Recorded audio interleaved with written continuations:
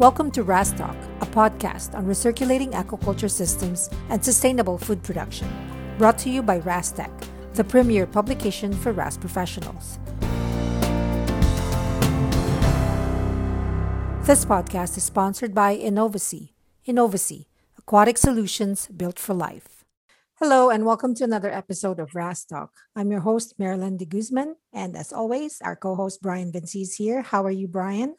Good. And yourself, Marilyn? I'm good, thanks. I'm happy to see that the world seems to be, at least in the U.S. as well, seems to be getting back to some semblance of normalcy, with the rollout of vaccines.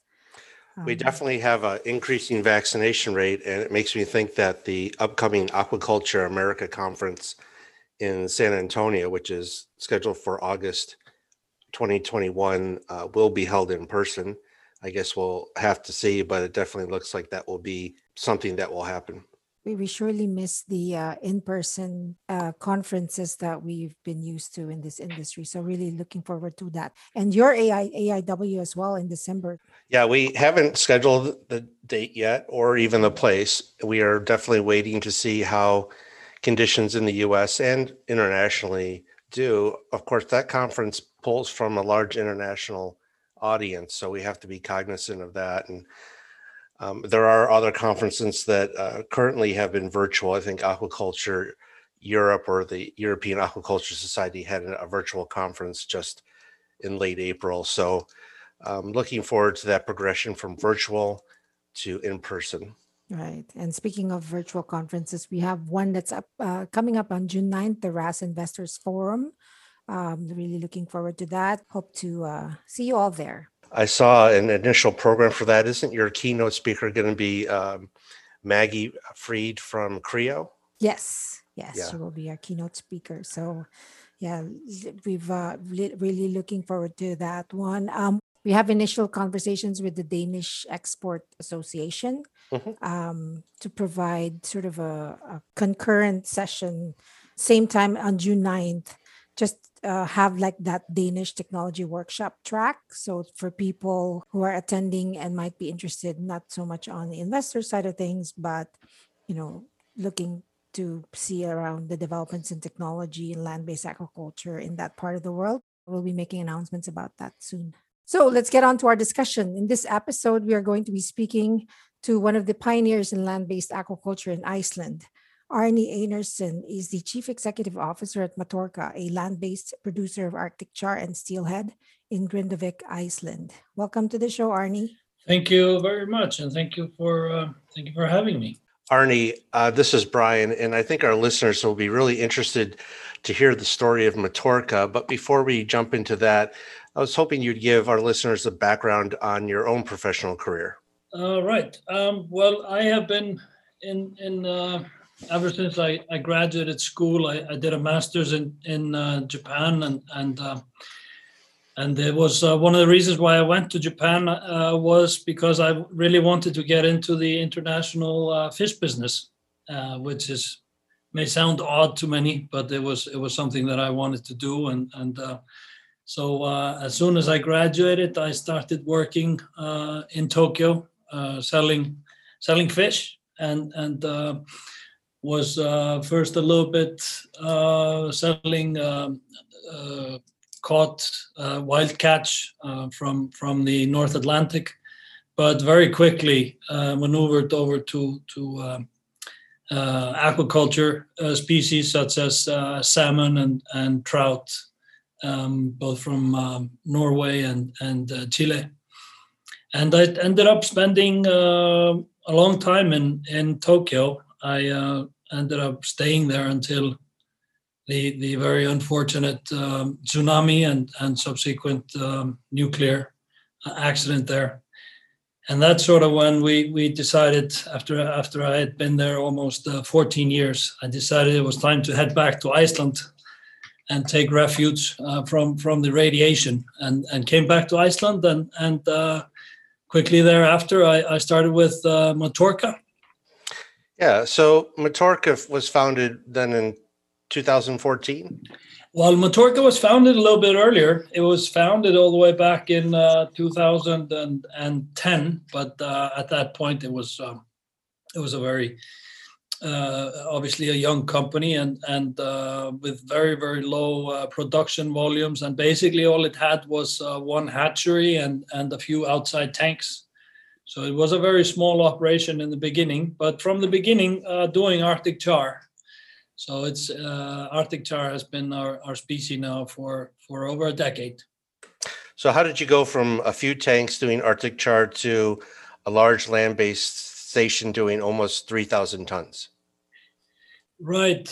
So when I came into the picture here, the owners, they basically wanted somebody who had been around in the fish business and aquaculture operations for some time. And with my experience from Tokyo, I came on board in order to lead this expansion, because even though this was a very small entity when I joined, with only maybe 40 tons of annual production, they had very large ideas or big ideas with regards to farming on land in Iceland and using geothermal power and heating to actually make it very effective and obviously sustainable, etc.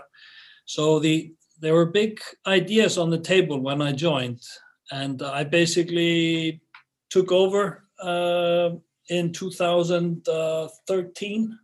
I joined, and we've been putting this thing together ever since. When I first met you, I think it was around that time in Iceland. It was through a mutual connection, Ori Vigfússon, and Ori was very upbeat about the possibility of land-based salmon production in Iceland. And I remember I gave a lecture there in downtown Reykjavik, and you were nice enough to take me out on a tour to the small station that you guys had at Motorica. And I have this very distinct memory of very, very large tilapia. And you had told me that you guys were holding a breeding stock of tilapia. Were you really going to farm tilapia in Iceland? Yes, Brian, your memory serves you well. It was indeed one of the ideas that I inherited here, was that we would farm Arctic char in the sort of the main tanks, and then like downstream from the if you will, downstream from the Arctic char in geothermally heated water. The plan was to farm the tilapia, and this was, circular economy sort of ideas flowing, but it quickly became apparent to everybody, and that obviously the tilapia business is extremely competitive, and the species as such is somewhat inexpensive, and as a result, after I came on board, we unfortunately for the tilapias, we discarded this idea. Let's talk about the sort of landscape for aquaculture in Iceland. You're one of the pioneers for land-based aquaculture in that part of the world. Is land-based aquaculture something that's gaining traction in that area? Like, what species are produced the most on land versus at sea? Yeah, on land. I mean, it is the main drive in Icelandic aquaculture at the moment is net pen production in the sea, and that is obviously the Atlantic salmon that is driving this the main part of the expansion. But however, we are also seeing significant growth every year in land-based production, and on land the main species is the Arctic char. Today, the annual production is something like 5,000-6,000 tons of Arctic char. But then, in addition to that, there is also land-based production of Atlantic salmon here, which I believe is about 1,500 tons or so. Above and beyond this, we have the Atlantic salmon in the net pens leading the aquaculture industry in Iceland, and this significant growth that the industry is seeing recently. in addition to Arctic char and Atlantic salmon, are there any species that are emerging right there that, or you see as a company for future growth that you're sort of cultivating in your planning stages that might be an ideal species to farm on land? We have one very, very interesting species that we are working with, and we have been working with as a secondary species for us. That is the steelhead or the rainbow trout. We're doing this year we'll be doing something like 700 tons of steelhead. And then some of the other aquaculture companies here, I would say one of them, Stolt Sea Farm, which has been here and I think farming for about probably 6-7 years by now. They are their main species is the Senegal flounder, and that is obviously a very high-priced item in the Mediterranean, but they're using the Icelandic geothermal energies to grow it on land here in Iceland in seawater. And I just read an article on that they're planning now also to do some experiments with a new species, which is like a Kampachi species that they will be also doing. So there's some there are new species on the horizon here in Iceland, and this of course all adds to the aquaculture landscape, which is pleasant to see, because it's obviously, I think variety is a good thing to have when it comes to this industry. Arni, when we talk about growing industry, it makes me think about regulations. You know, in the US, we see these large, especially salmon RAS companies coming in from Norway and other European countries, and they're quickly running into permitting and regulations that are slowing the projects down. So what is the permitting and regulatory landscape like in Iceland for land-based farms in particular? And is that specifically an advantage for land-based over, say, the net pens in Iceland? Well, of course, I'm not the expert in regulation in the U.S. So obviously you know that better than me, but I can tell you a little bit about the Icelandic realities, and we find them, I must say, a little bit challenging, because it is a fact that regulation in this industry is constantly increasing. And licensing processes here in Iceland are very cumbersome, expensive, and take a long time. So, for example, we have our station in Grindavik, which is operational and has been for some time now. And we wanted to basically double our production license. And we finally succeeded in this, and we got the approval to basically keep to move standing biomass from 1,500 tons all the way up to 6,000 tons, and this particular process, you know, so it wasn't a new site, it wasn't a new species or anything like this. It was just an expansion permit, and it took us eventually almost 4 years to have this approved, and obviously a lot of hours and lots of reports went into this.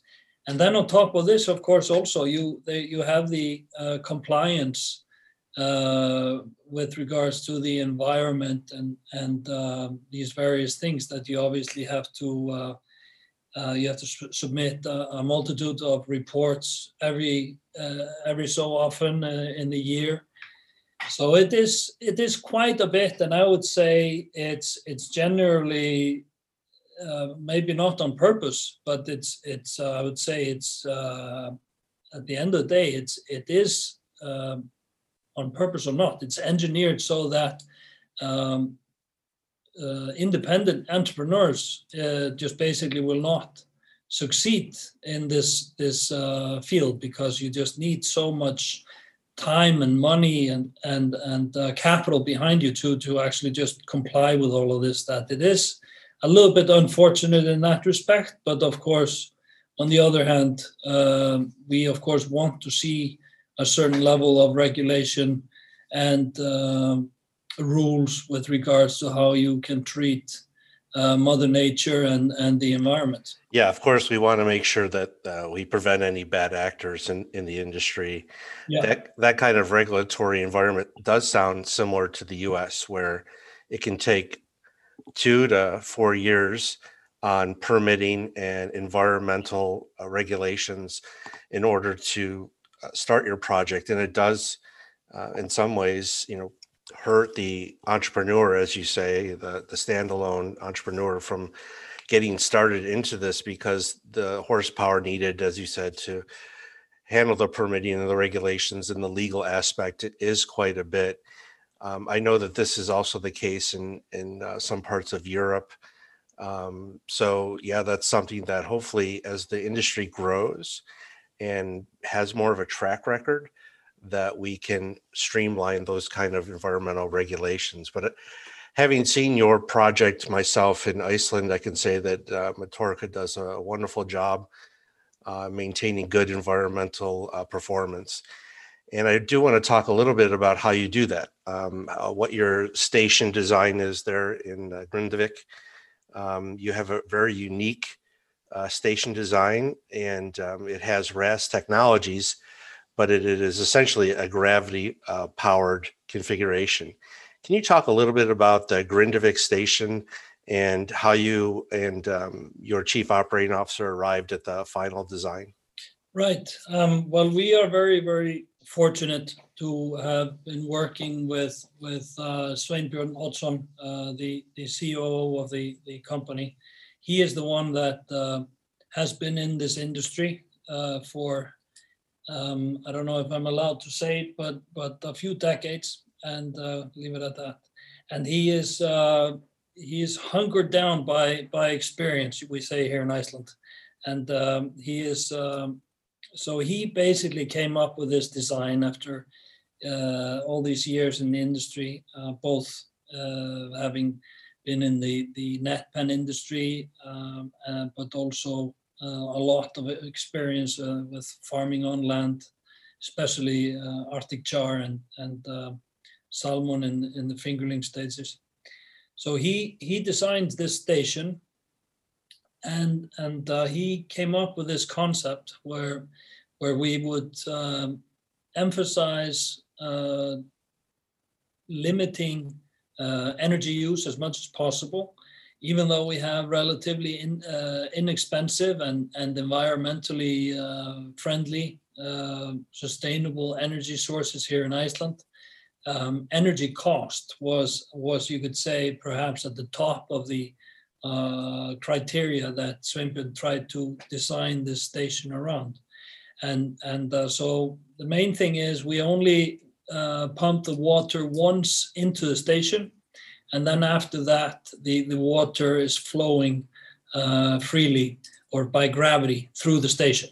So pumping is only done once, which limits the cost of moving water, because that's quite expensive.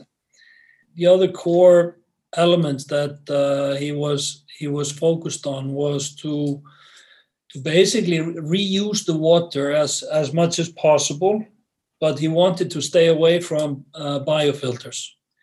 So basically what we do in the station is that we have a very effective degassing chambers between the tanks that the water is flowing through. It starts off in a raceway, and that is has a dual use. That raceway, this is also where we keep our fish for harvest, but the raceway is also used for mixing the water that is coming into the station. And then it flows into the production tanks that are circular. And each one of those production tanks holds 1,500 cubic meters, and we have 12 of those. But in one module, we basically have this one raceway and 3 production tanks, and this is so between the production tanks, or before every production tanks, there's a degassing chamber that rids the water of carbon dioxide, and then what also, as the water goes into the circular production tanks, it is also has an oxygen dosing part to it, and also we use a Solvox system from Linde gas, and they and this system also makes a current in the tank in order to generate self-cleaning of the tanks, but also gives the fish good current to swim in. This is a system, of course, Brian, that you are very familiar with, and you gave us some good advice as we were trying to complete it, and it was I think it's a very good system in terms of the design. Ideas behind it is basically to keep everything as simple as possible, because as you know, when you're dealing with a lot of biomass, and when you're dealing with large production volumes, a lot of living individuals, things need to be simple, and that was sort of the one of the key ideas that we were also focusing on. Yeah, it's interesting to see all these iteration of RAS and land-based production that's happening across the world and in Europe as well. It goes to show really that there's lots of room to grow in this sector. What are some of the advantage that you see with your systems over the traditional land-based RAS in terms of energy costs and other costs? Right. Well, I think energy savings is one of the key things that we are, as I said earlier, focused on. But then, of course, we're also taking, and I think this is really important also, we're taking advantage of the Icelandic natural resources that we have at our disposal. As you may know, Iceland is a country where we have a lot of rain and snow, and we have a lot of precipitation. And this all this water gets basically it percolates into the lava that we have. Our country is full of lava now, or has always been, and there's one volcano right behind me just going off, and which is incidentally only 10 miles from our farm. But this is something that we obviously take great advantage of. We use the water at our disposal, and this is, of course, something you don't have access to when you're in, many other parts of the world. But we take advantage of this water, and then we take advantage of the clean and sustainable and inexpensive energy that we have, and I think, of course, one of the things we also wanted to make sure that we stayed away from are these biofilters. I'm obviously not the expert on biofilters, but we've just seen that they can be a bit tricky to operate when you're doing large quantities of fish. So that was just an element of the farming process that we wanted to stay away from. I have high hopes that this will prove to be a successful technology in the grow-out stage in the near future. But it was not something that we felt comfortable with using, because we were focused on keeping it simple, because we're simple people. I don't know about that, Arni, but the design is very robust. And Sveinbjorn has talked about the complexities of the biofiltration, and as you mentioned, we can see that other RAS designs can have problems with biofiltration. As a group at the Freshwater Institute who's been doing land-based for a long time, we know that when you go to high rate recirculation, that you're taking care of the biofilter just like you're taking care of the fish. You have to make sure it's happy and that it's doing well and that it can take care of the system ammonia, and the fish will be happy. So you mentioned earlier about your permitting and your expansion. How scalable do you think your design is? And do you have any plans for future development there at Grindavik? Yeah, absolutely. I mean, we have a permit now for 6,000 tons of biomass at any given time. And this basically, because we have relatively warm water and our farming cycle is relatively quick, we can basically, everything being optimal, we can pull 2 batches through the station during that period.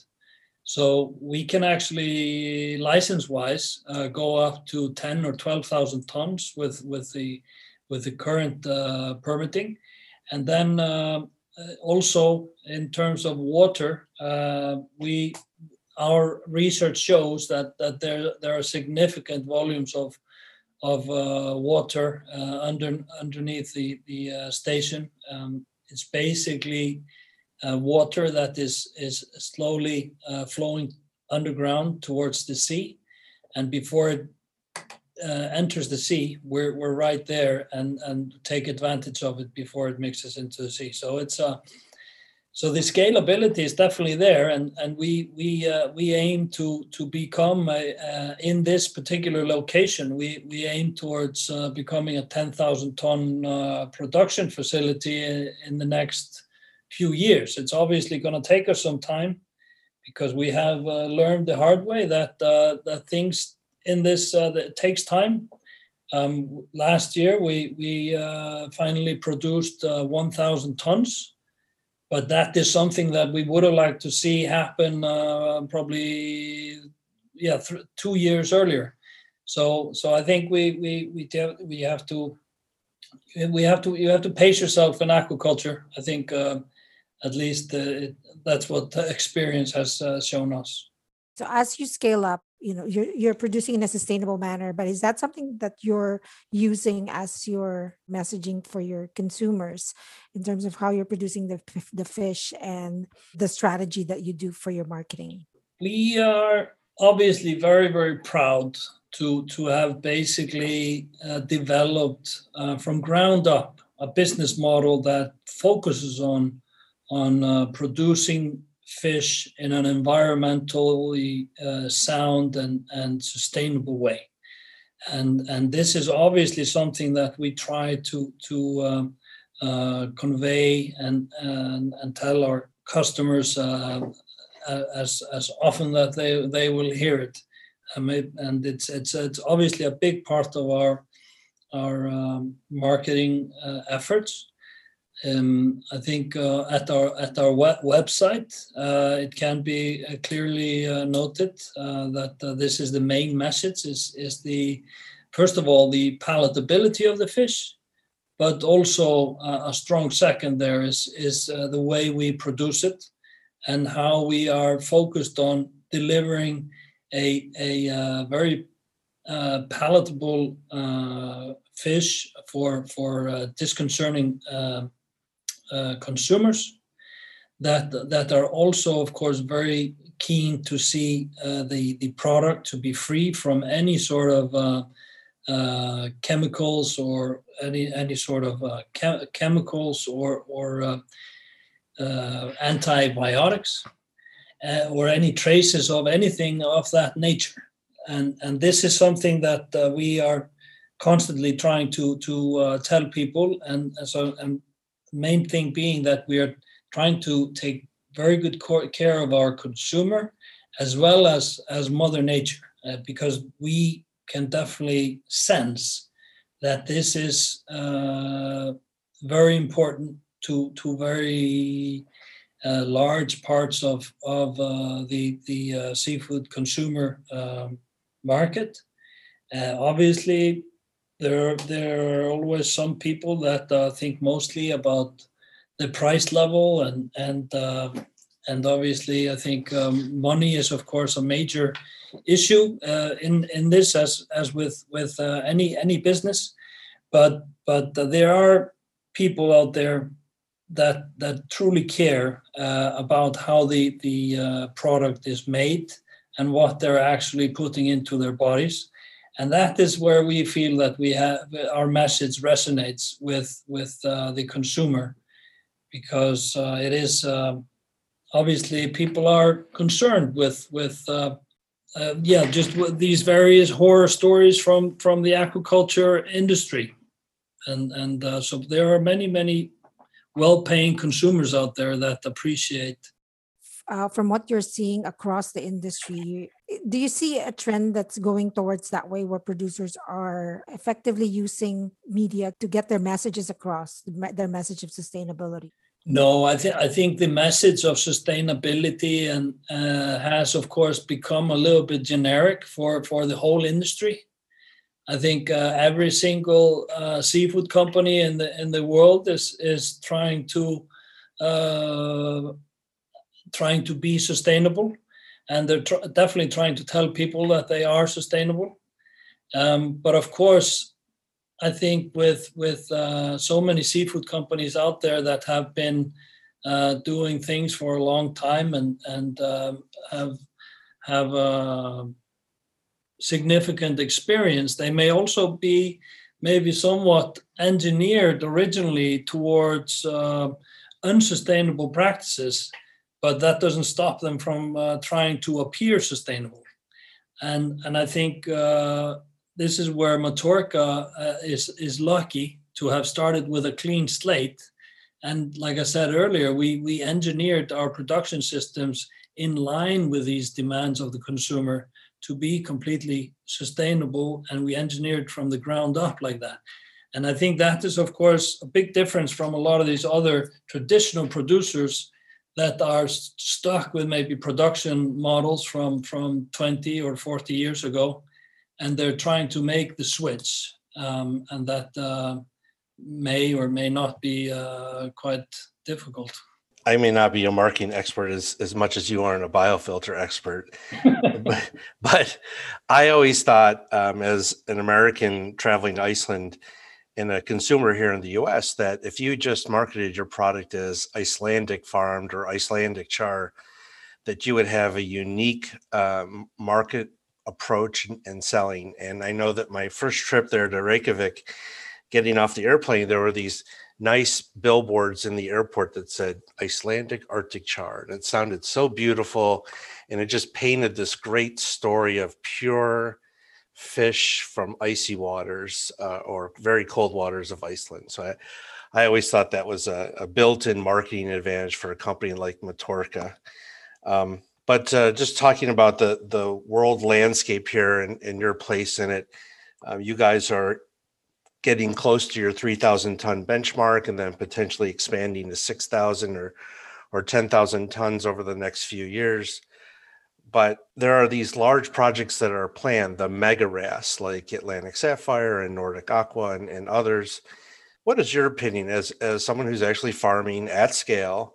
Do you see the future of land-based recirculation in the mega scale, or more along the 1 to 10,000 ton scale? I think our listeners would be really interested to hear your thoughts on that.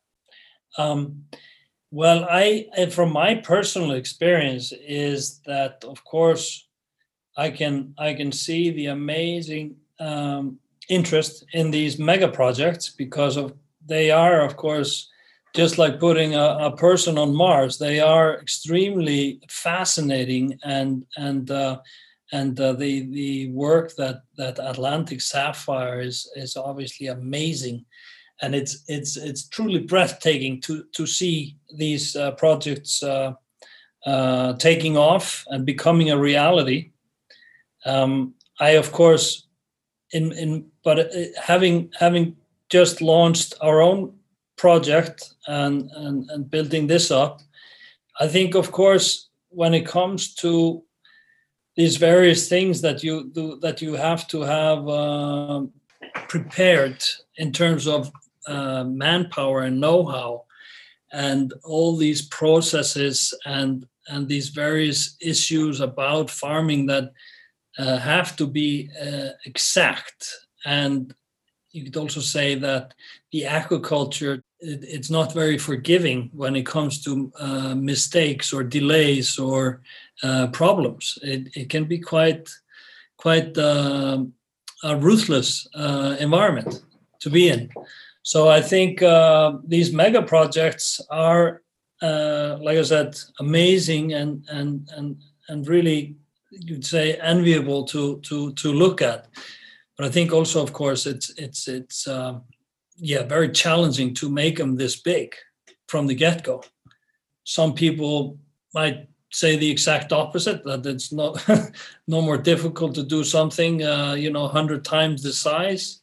But I think at least what we've seen is in our field is that with these you need to take maybe one step at a time, and that is at least what we're doing. Yeah, that does make a whole lot of sense. And I'm not sure where this will all shake out, at what scale is most economical or most efficient or successful. In my perspective, it's probably going to take a whole range of scales. There will be a mega RAS, and then there will also be many producers which are something less than that, and then on a local scale there may be farms that are of less than 1,000 tons, servicing a market locally and using that as their marketing approach. And probably take a all-on deck approach to building this industry out for truly sustainable seafood.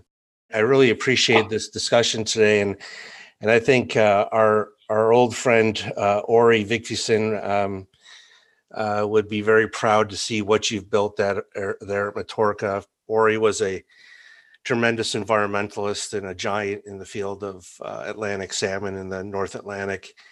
Yeah. And I know, as a proponent of land-based fish farming in a sustainable way that protects the environment, and I kind of feel like you guys are really bearing that out. And just a reminder to our listeners, if you want to learn more about Matorka and their story and what they're doing, we have the cover story of our spring 2021 issue of Rastec Magazine. We have Matorka. Thanks for participating in that story, Arnie. Go check it out, the spring 2021 issue of Rastec Magazine. Thanks again, Arnie, for joining us today. Thank you so much for having me. Well, that concludes our episode. Join us again next time for another episode of RAS Talk. Thank you and stay safe. This RAS Talk episode is sponsored by InnovaSea. InnovaSea, aquatic solutions built for life. For the latest RAS-related news, visit rastecmagazine.com. Join us again next time for another engaging conversation on RAS Talk.